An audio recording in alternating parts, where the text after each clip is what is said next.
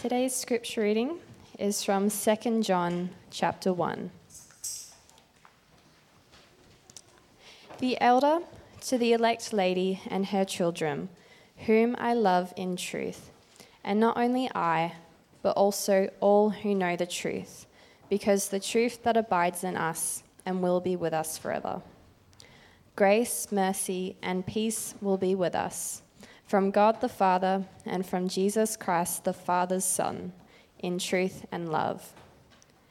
I rejoiced greatly to find some of your children walking in the truth, just as we were commanded by the Father. And now I ask you, dear lady, not as though I were writing to you a new commandment, but the one we have had from the beginning, that we love one another. And this is love, that we walk according to his commandments. This is the commandment, just as you have heard from the beginning, so that you should walk in it. For many deceivers have gone out into the world, those who do not confess the coming of Christ Jesus in the flesh. Such a one is the deceiver and the Antichrist. Watch yourselves, so that you may not lose what we have worked for, but we may win a full reward. Everyone who goes on ahead and does not abide in the teaching of Christ does not have God. Whoever abides in the teaching has both the Father and the Son. If anyone comes to you and does not bring this teaching, do not receive him into your house or give him any greeting, for whoever greets him takes part in his wicked works. Though I have much to write to you, I would rather not use paper and ink. Instead, I hope to come to you and talk face to face, so that our joy may be complete. To the children of your elect sister greet you. This is the word of the Lord.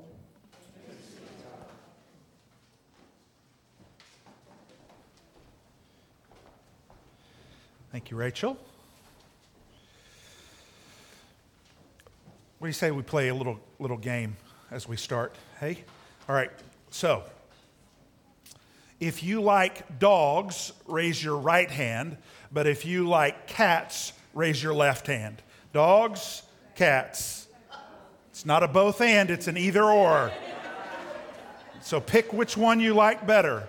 It's a either or question. Dogs, cats. Yeah. All right. How about mountains, right hand, or ocean, left hand? Mountains or ocean. All right. Apples or oranges? Stephen Colbert says you can't put peanut butter on an orange. You can. It just doesn't taste that great. You can put. All right. How about this? Forced enlistment, subscription, or voluntary army? Right hand's forced subscription. Oh, it's a little harder, huh? I think we try to live our lives within a either or kind of way. And some of them's fairly easy to walk in.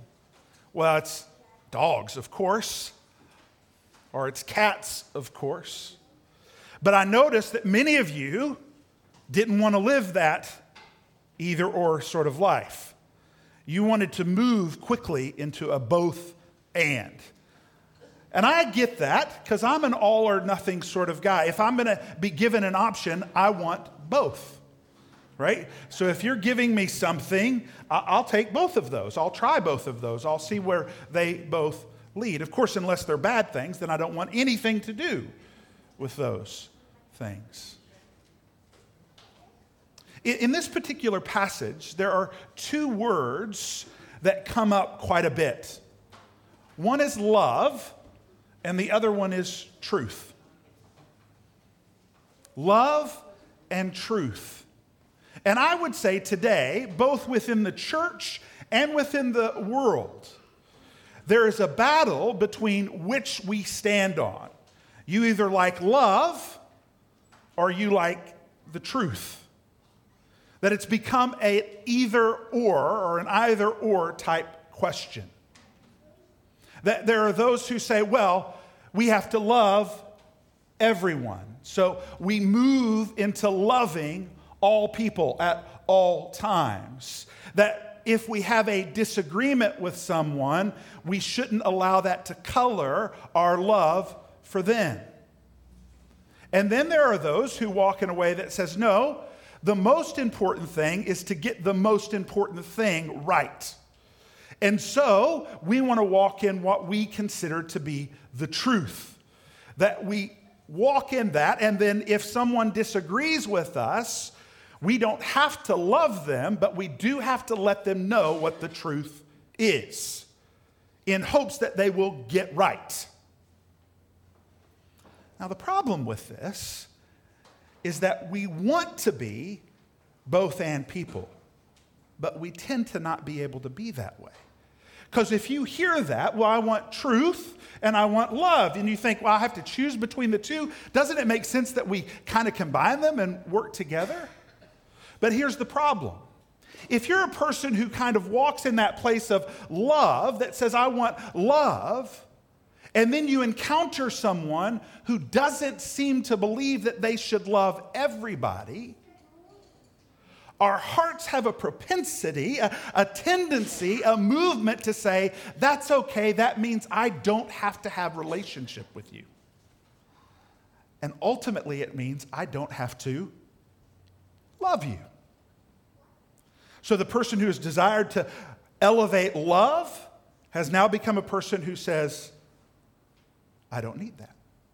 I don't need to love you because you're not loving to everyone else the way that I see it. And they've moved to a place of saying, here's the truth. The same happens for people who elevate only the truth. Because what tends to happen as they elevate the truth, but it really is just what is true to them. They begin to say, but this is the way I like it. This is the way I've discovered it. This is the way it works for me, and so it must be truth. And so everybody needs to align with that. That happens both within our own hearts, within churches, and within the world. But I notice that our heart's desire is to have both and, right? I want both. I want to bring them together. But in our own selves, we can't do it. We can't move in that place of holding both and together. But John here, in this personal letter that he writes probably to a church and to the people within that church, not to a particular lady and her children, is saying that there is a place where we can walk in both truth and love. You'll notice that he points out very quickly at the beginning that I love you, whom I love what? In the truth. And also all those who know the truth also love you, because the truth abides in you. They're wrapped up together. You see the both and there. And then he says, grace, mercy, peace will be with us from God the Father and from Jesus Christ, the Father's Son, in truth and love. Then he reminds them of a commandment that they have. And he reminds them that they are to love one another because it is the truth of Jesus. We are called to be those who walk in both truth and love. But it means that we have to have a really good definition of those. This love is not a love that is weak. It is not a love that is sentimental. It is a love that is forceful and moves. How do we know that? Because it's a love that comes through Jesus Christ. And his love is a love that is self-sacrificing and that is one that calls us to account. His love is a love that will not leave us in the place that we are, but moves us in the place that we are called to be, designed by God. His love is a love that does not leave us alone. It is a love that pursues us continually so that we can know who he is. It's not a love that is accepting of everything, because that's not love. Everything that we do, everything that we believe, everything that we desire is not always good.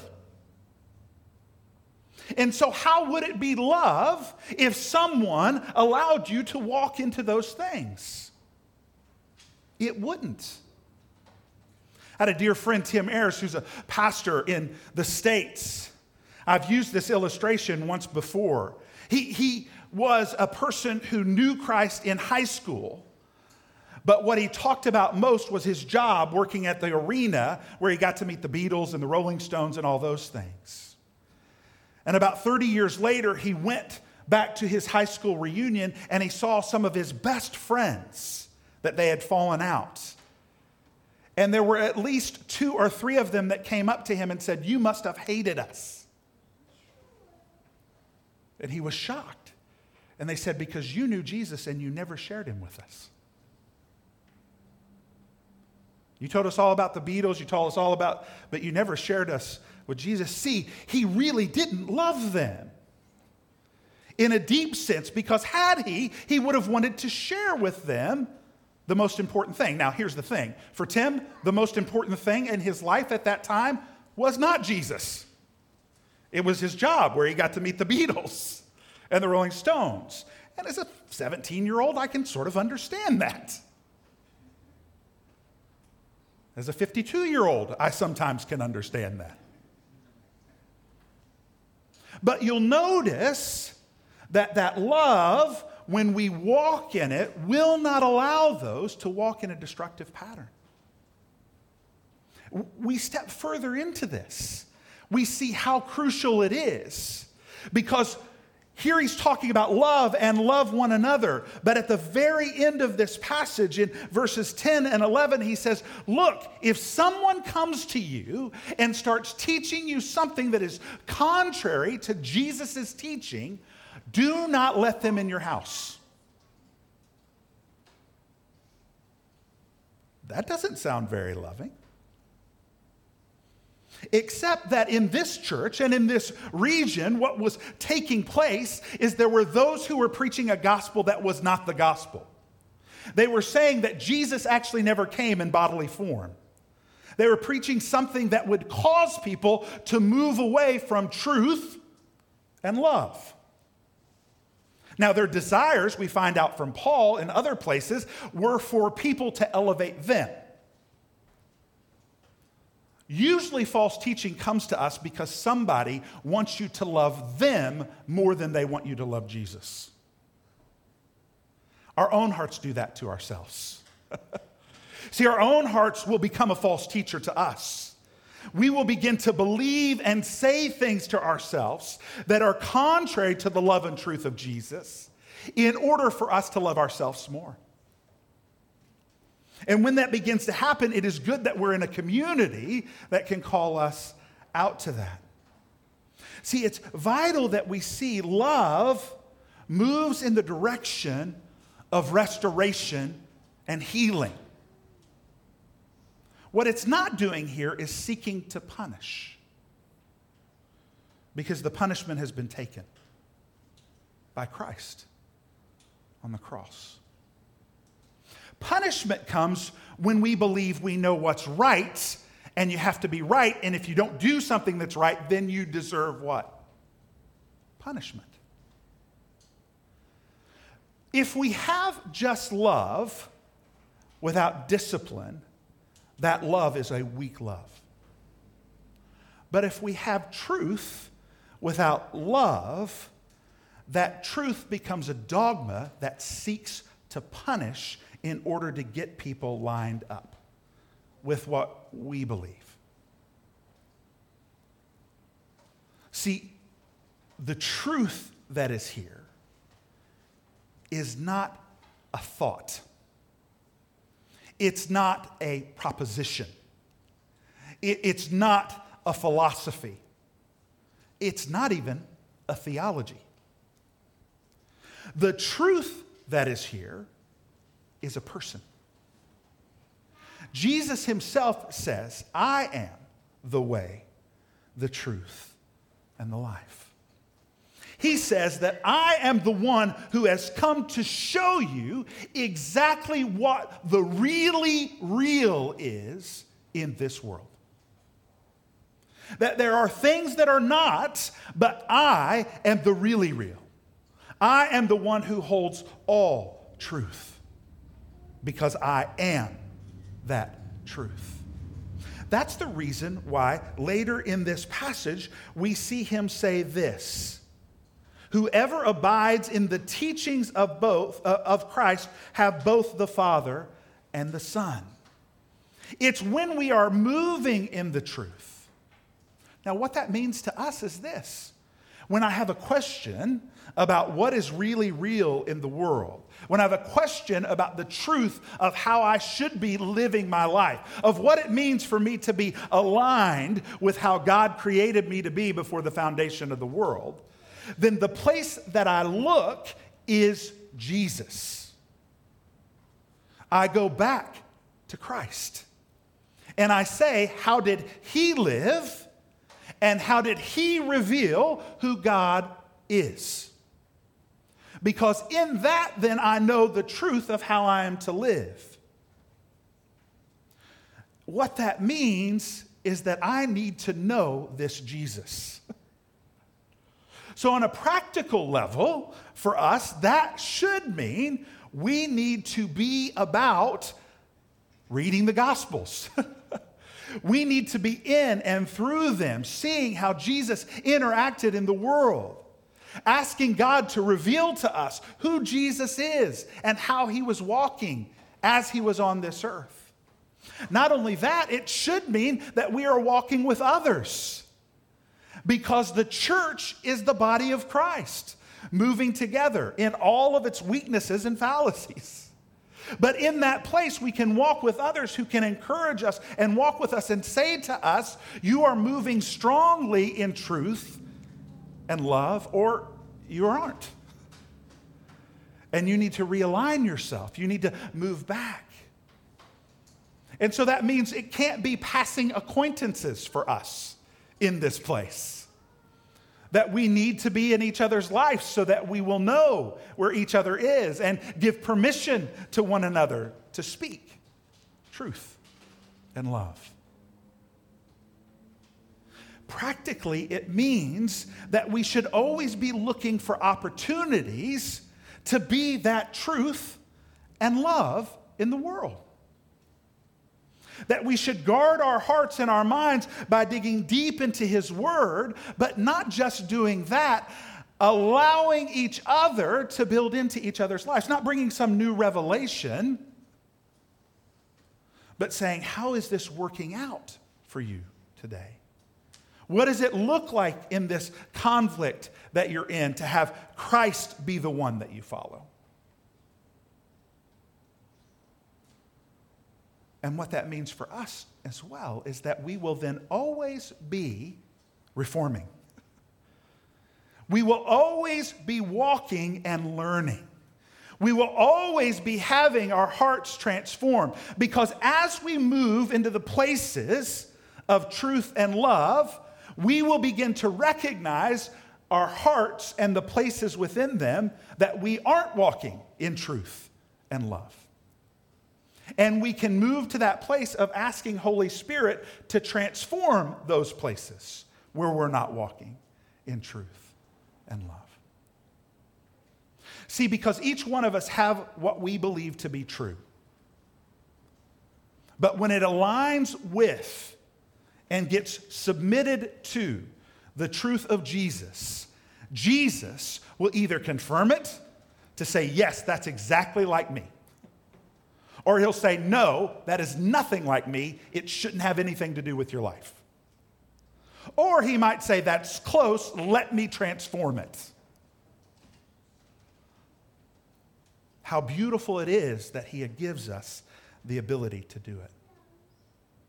Now, there's one other word that's used twice in this.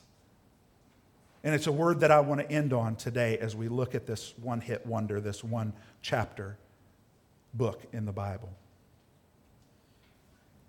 It's the word for joy. He says, I rejoice greatly, or I'm filled with joy that I get to see that some of you are still walking in the truth, just as you were commanded. And then he says, I long to come to you. He says, I've got more that I can tell you, but I don't want to write it out. That sounds like me, quite honestly.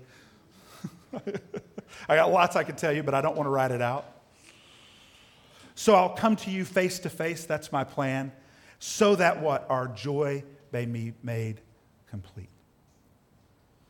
I want to end on that word. I want to say to you that as we become people together that walk in God's faith and God's truth and love, we will be a joy to God and a joy to one another.